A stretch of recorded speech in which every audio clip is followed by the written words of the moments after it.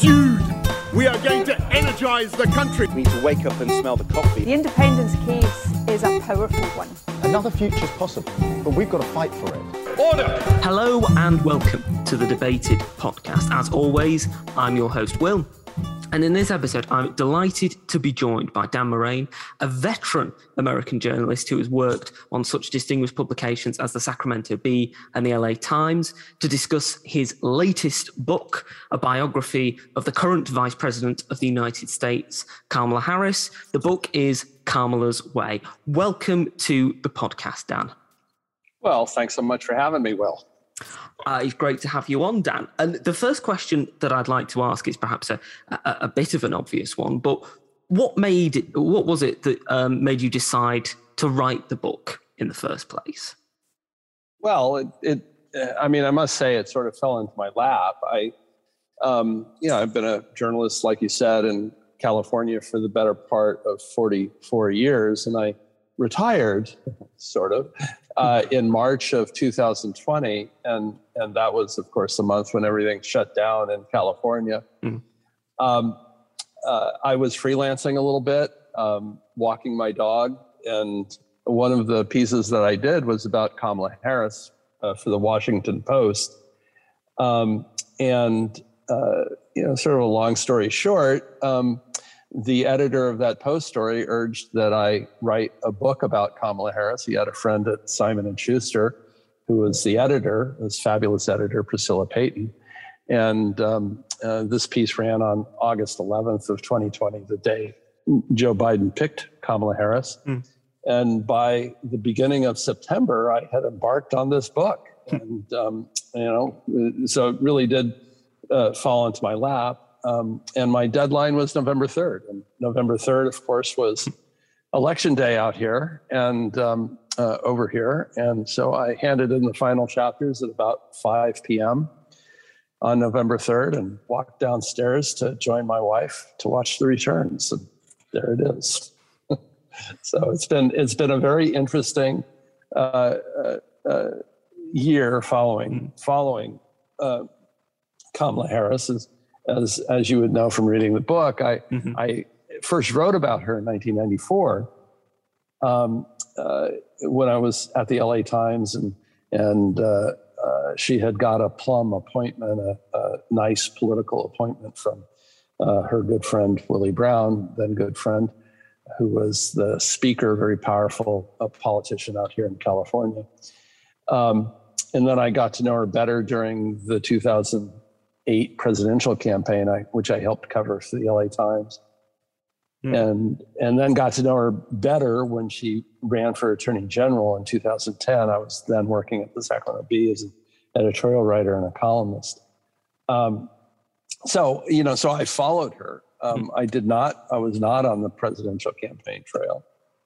But I certainly knew her, have watched her with great interest. She's a fascinating politician. Yeah, absolutely. And one of the things that I think that you make quite clear from the start of the book is the influence that Vice President Harris's parents had on her subsequent political career, particularly her mother.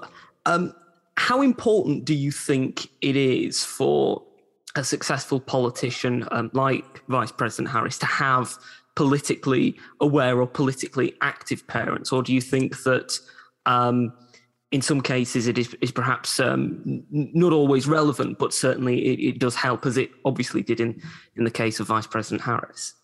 Yeah, so that's so interesting. I mean, without a doubt, her mother was politically engaged. Her father similarly was. She was born in Oakland, California, which in 1964 was a very liberal city even then, and grew up in Berkeley, which is renowned for its liberal thought. It's among the most liberal cities in the United States.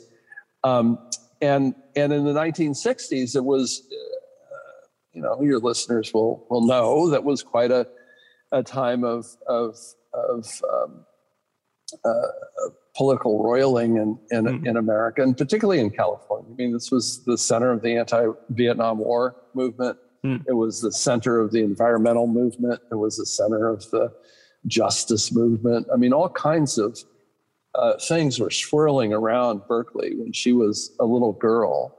And her parents were part of that. Her parents were, they weren't out front leaders in the civil rights movement, but they were certainly there. They brought her to demonstrations on behalf of civil rights. It's really her mother who is, I think, most influential. Her parents split when she was a young girl, divorced in, my recollection is 1972. So, so she was a child. Her father, who became a professor at Stanford University, one of the great universities in America, economics professor, had joint custody or shared custody of Kamala and her younger sister Maya, and he did.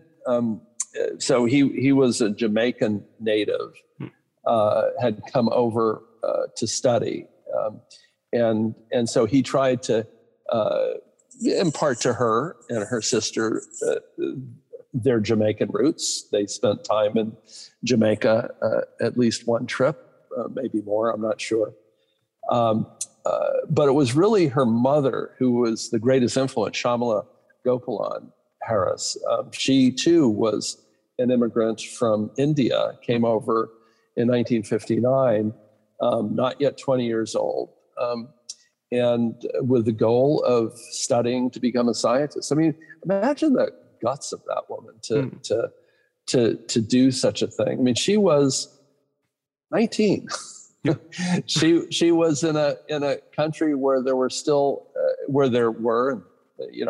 arranged marriages, and she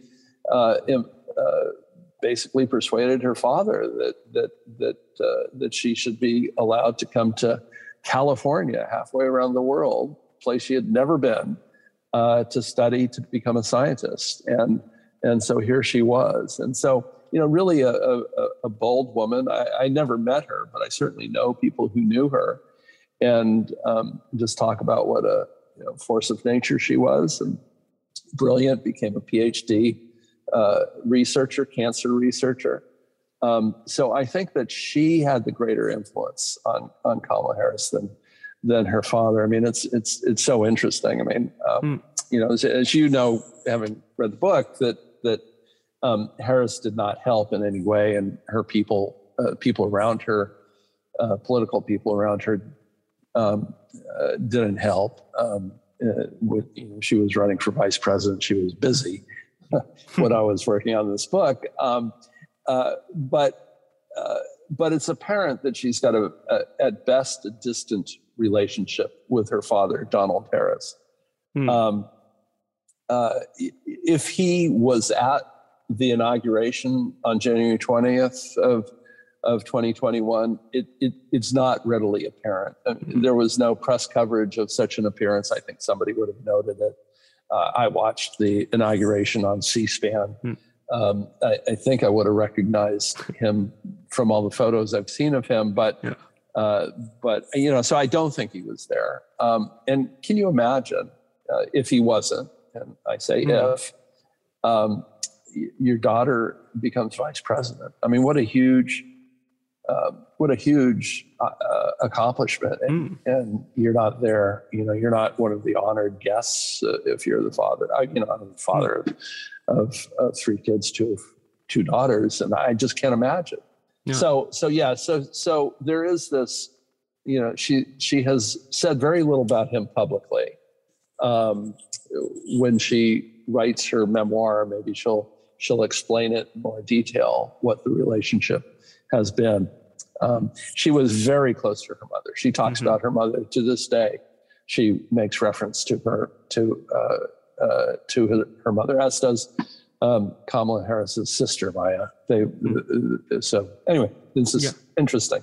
Yes, and one of the things that I think that you raise there is that, as and you point out in the book as well, is that as the children of immigrants, very much at the part of the civil rights movement in California, was something that was integral to her upbringing. And she referenced during the presidential campaign the system of busing, which she was a part of whilst as a child.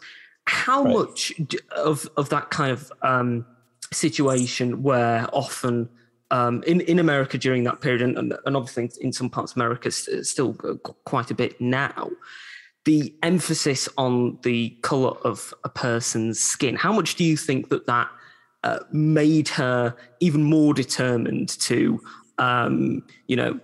achieve great office, that because there were so many, prejudicial people that she would have encountered both as a child and then as she grew older? How much of an influence do you think that made on her and gave her that kind of like extra determination to get as far as she possibly could?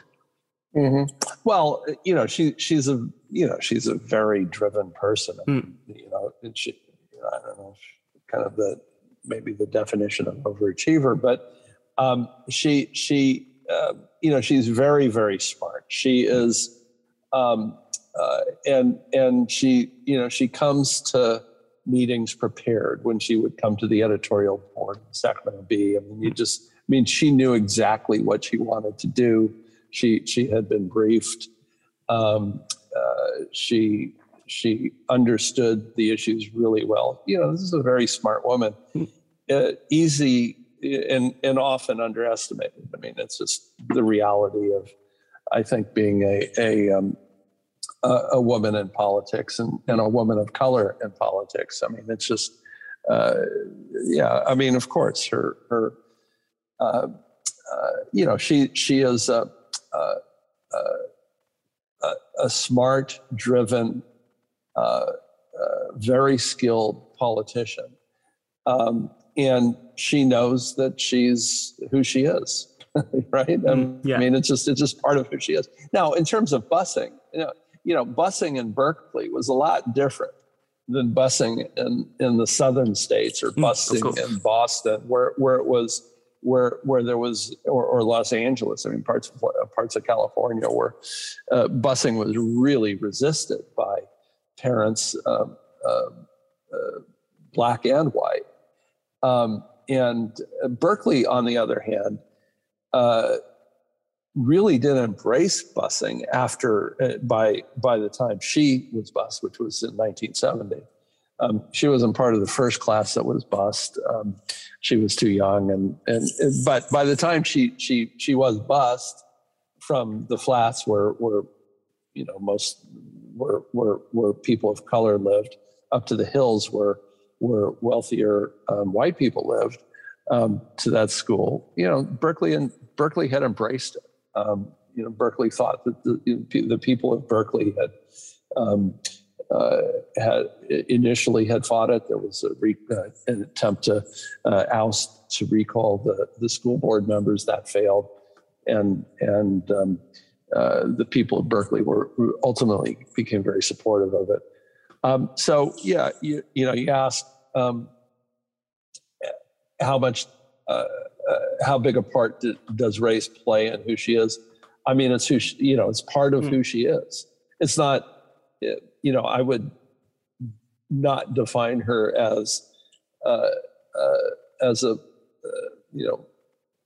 Black South Asian, a child of a man from Jamaica and a woman from South Asia. I would first define her as a really skilled politician, a really smart person, and but absolutely on the list is she's a woman of color, and that matters. I mean, it matters to her. She talks about how when she was a prosecutor, sending criminals off to prison for long periods of time for crimes they had committed, that she talks about the racism in the justice system. I mean, it's part of who she is. She understands it on a fundamental level.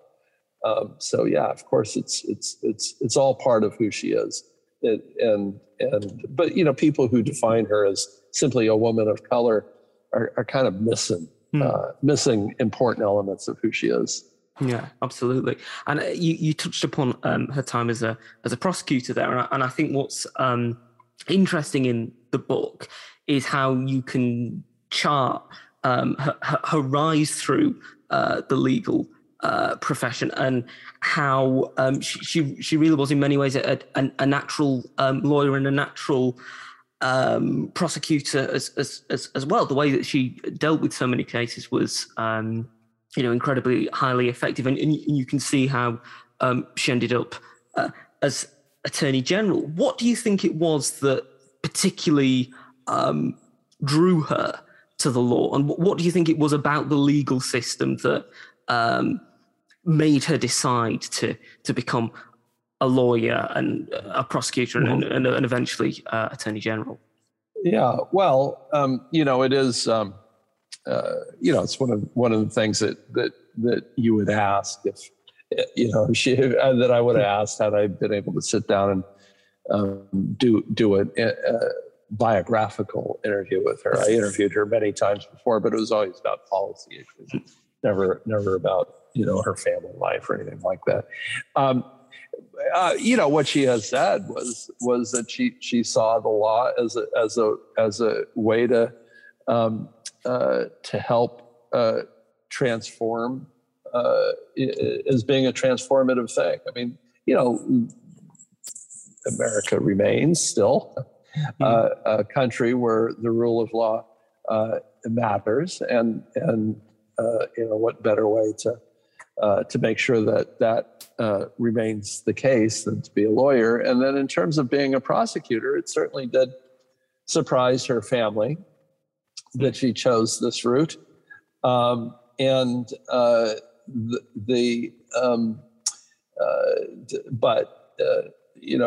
think one reason she did was to try to change the justice system from within. Mm-hmm. People who, she gets caricatured quite a bit in the States as being this radical lefty. And it's just kind of, I just kind of roll my eyes because, I'm certainly no apologist for Kamala Harris. The book, I think, points out her flaws as well as her strengths. But I mean, the reality is this is a person who spent the bulk of her adult life sending people to prison for doing bad things, right? I mean, she has maybe a progressive view of the criminal justice system. She understands that there is racism embedded in charging decisions and that sort of thing. But this is a woman who, she prosecuted a guy who tried to scalp his girlfriend. He was high on meth, and he tried to, scalp her. And it didn't work the first time. And he got a sharper knife, and it worked the second time. And I mean, this is the kind of case that she handled. It's a heavy duty, felony, violent, awful domestic violence crime. So she has seen the really ugly side of human behavior. Any prosecutor would in Alameda County, and then in San Francisco. I mean, Alameda, when she was there, it was at a high point in homicides in that city. In San Francisco, when she was prosecutor, there was it was one of the worst years for homicides. And then when she became district attorney, the same thing. District attorney is an elective office in San Francisco, and she was the elected district attorney for 6 years before she ran for California Attorney General. So she has, she certainly has liberal views on reproductive rights and same-sex marriage and kind of those sorts, the environment and that sort of thing. But she spent a lot of time sending a lot of people to prison, and I think that shapes one's outlook as well. Yeah, and I think that one of the things that certainly attracted a lot of people to her before she ran for president in 2020 was that ability, as you mentioned, to be a progressive prosecutor, to stand up against some of the injustices that people have suffered at the hands of others, and do so perhaps not in a way that some prosecutors do, in which is perhaps a more moralistic or conservative way, but in a very progressive way. And we saw that when she was in the Senate during the Brett Kavanaugh hearings. How much of a role do you think that played in her eventually running for the presidency, the Kavanaugh hearings? Because that was one of the moments that really, defined her in terms of the public imagination for people perhaps who would not come across her, or for people who weren't from California. Mm-hmm. Well, I think she the people around her started thinking about her running for president on election night 2016. That was the night that she won in a landslide the U.S. Senate seat from California, one of two Senate seats from California. She won that, but that was also the night that Donald Trump was elected. And so I know that people, her political aides, were thinking, they were if not checking the flights to Des Moines, Iowa, and Manchester, New Hampshire, they were, certainly starting to think about it. And she, so I think she was thinking about running for president basically on that night, and that election night when Trump won. So, much of what she did as a U.S. senator was she arrived as a star. She was somebody who the media was very interested in paying attention to, and much of what she did in those 2017, 18, and 19, she announced her presidential campaign at the beginning of 2019. Was aimed at running for president. I have no doubt. She made her final decision in 2018, as I detail in the book. But she was thinking about it before that, and so of course the Brett Kavanaugh hearing was one that in which she got a lot of attention. This was. She showed her ability to really go after prosecutorial. Her prosecutorial skills shone through. It wasn't the first time. She spent a lot of time giving Trump appointees or nominees heartburn in hearings in 2017, 18, and then 19. But really, those 2 years, 17 and 18, she'd be pretty tough, and people saw that. That was her calling card. That was her calling card, I think, for running for president, was her ability to make Trump appointees squirm, be the prosecutor. Yeah. It's a big deal for her. And I'd like to turn now just to the presidential campaign, and a part of the presidential campaign, which was another very vivid moment in which she confronted Joe Biden relating to busing that we mentioned earlier. And one of the things that you touch upon in the book is that although it was a very important moment, and the moment that was repeated through the news cycles after the debate, it was one that also caused her a bit of trouble as well, because you mentioned a New York Times story from the following day in which one of her spokespeople said that although she supported busing as a method for school integration, she declined to provide additional information relating to that. And I think that this is something that you touch upon in the book and you discuss in the book, is that sometimes perhaps she had a tendency to raise an issue, but then not always follow through. Do you think that this is something that is perhaps a bit of a weak spot for her as a politician, in that she can, raise a particular issue, but might not always be able to follow through with it if the issue becomes a bit tricky later on? Yeah. I mean, I think that's true. I think that when she raised busing, I'm not sure she thought about what the follow-up question was going to be. You saw it in other aspects of her run for the presidency. It wasn't a very good campaign. She ended up dropping out before the first votes were counted. But she flip-flopped on the question of healthcare, Medicare for all, as we say in the States. She initially said she was for it, and then she thought better of it and took a different view. She has positions. She has a lot of positions.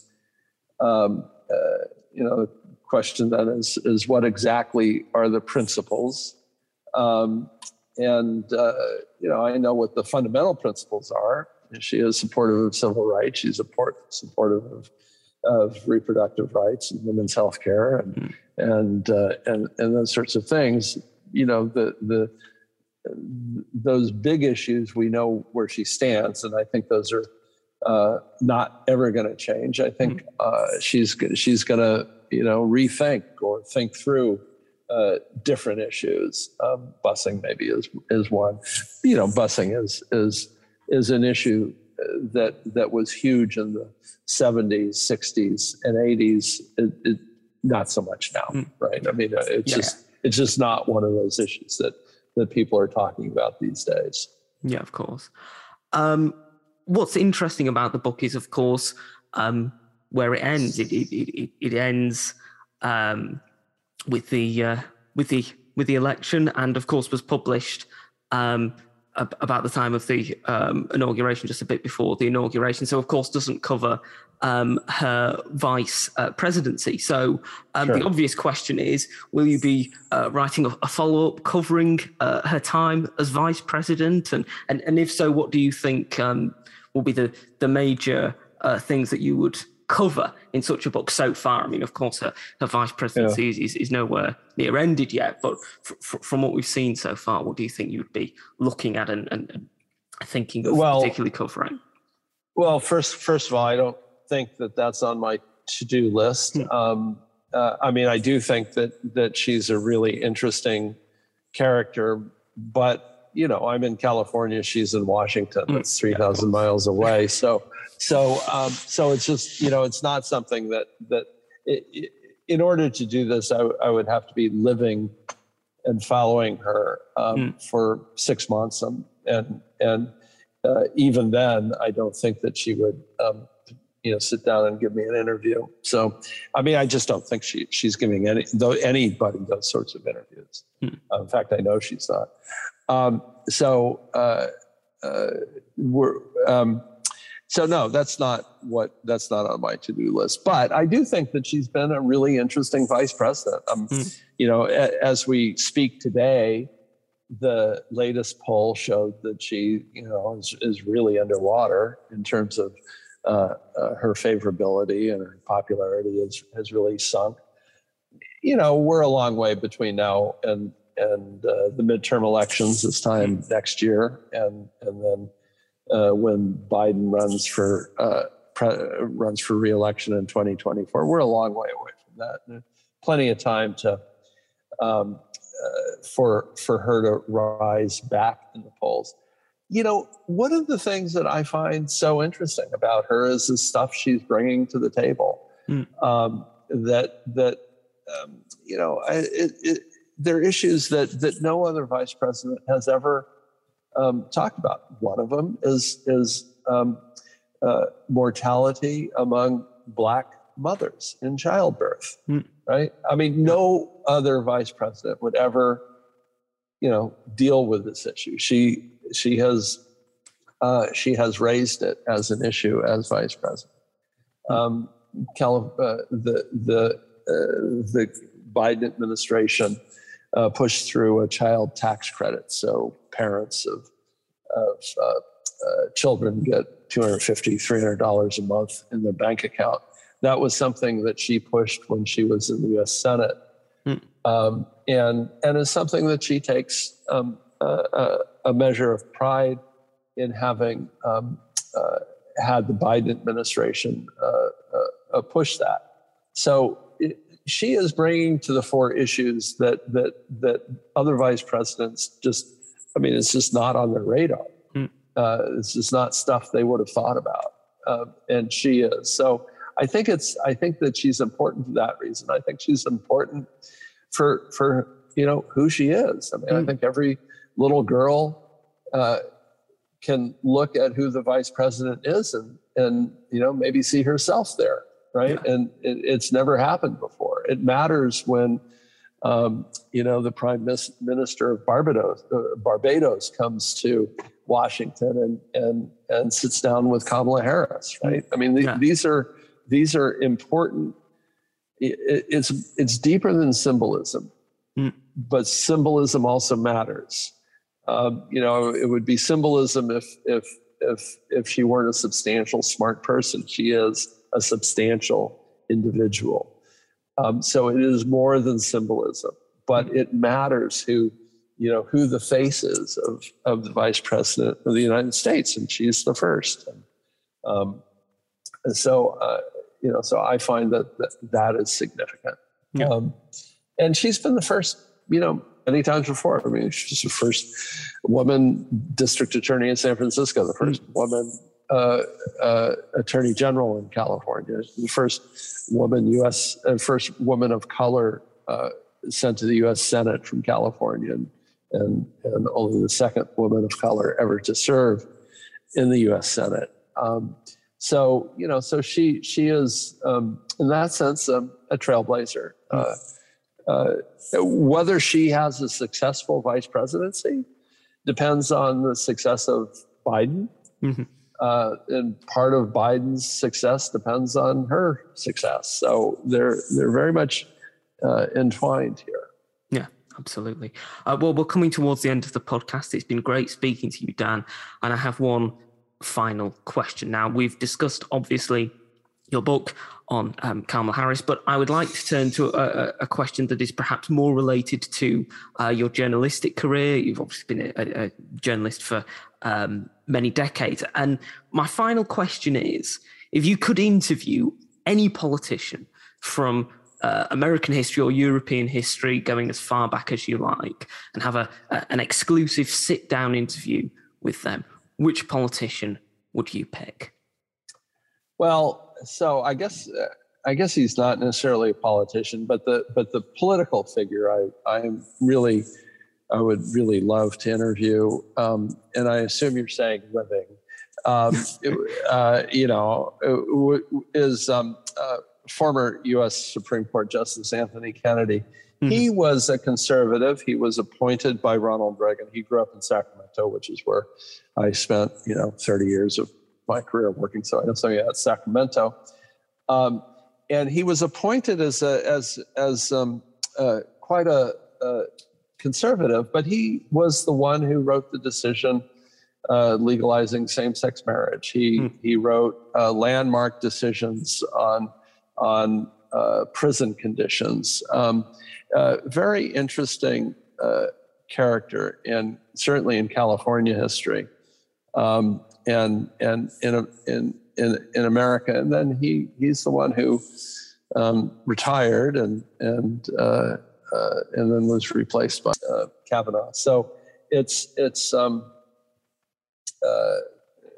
I wonder whether he regrets that. Probably not. I think he probably likes Kavanaugh, although Kavanaugh is going to be much more conservative than he is. Anyway, I mean, I just think the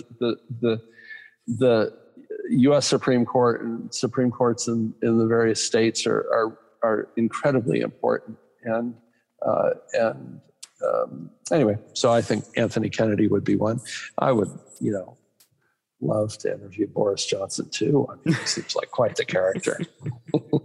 Well, hopefully you will get the chance to interview both of them one day. Perhaps. Thank you once again for coming on the podcast, Dan. If people want to find the book, if people want to buy the book, where should they go to buy the book? And if people want to follow you and find out more about you, where should they go to find out more about you? Well, I'm at Daniel Moraine on Twitter, and you can find the book at your bookstore or on Amazon. Go to Simon & Schuster and buy it there. It comes out in paperback in January, but you can get it on audio, listen to it while you're doing yard work or whatever, or on your Kindle. So it's widely available. Fantastic. Well, it's a book that I highly recommend, and I hope people who are listening to this podcast who haven't already bought the book go out and buy it. Thank you once again for coming on the podcast. Well, thanks so much for having me. Thank you for listening to this episode of the podcast. If you've enjoyed it, you can subscribe to us on iTunes, Spotify, Podbean, and Amazon Music. You can also follow us on Twitter, @DebatedPodcast, like us on Facebook, Debated Podcast, and if you'd like to get in touch with us, whether about appearing on an episode of the podcast or commenting on an episode that you've listened to, you can do so at thedebatedpodcast@gmail.com. Thank you for listening. I hope you listen to the next one.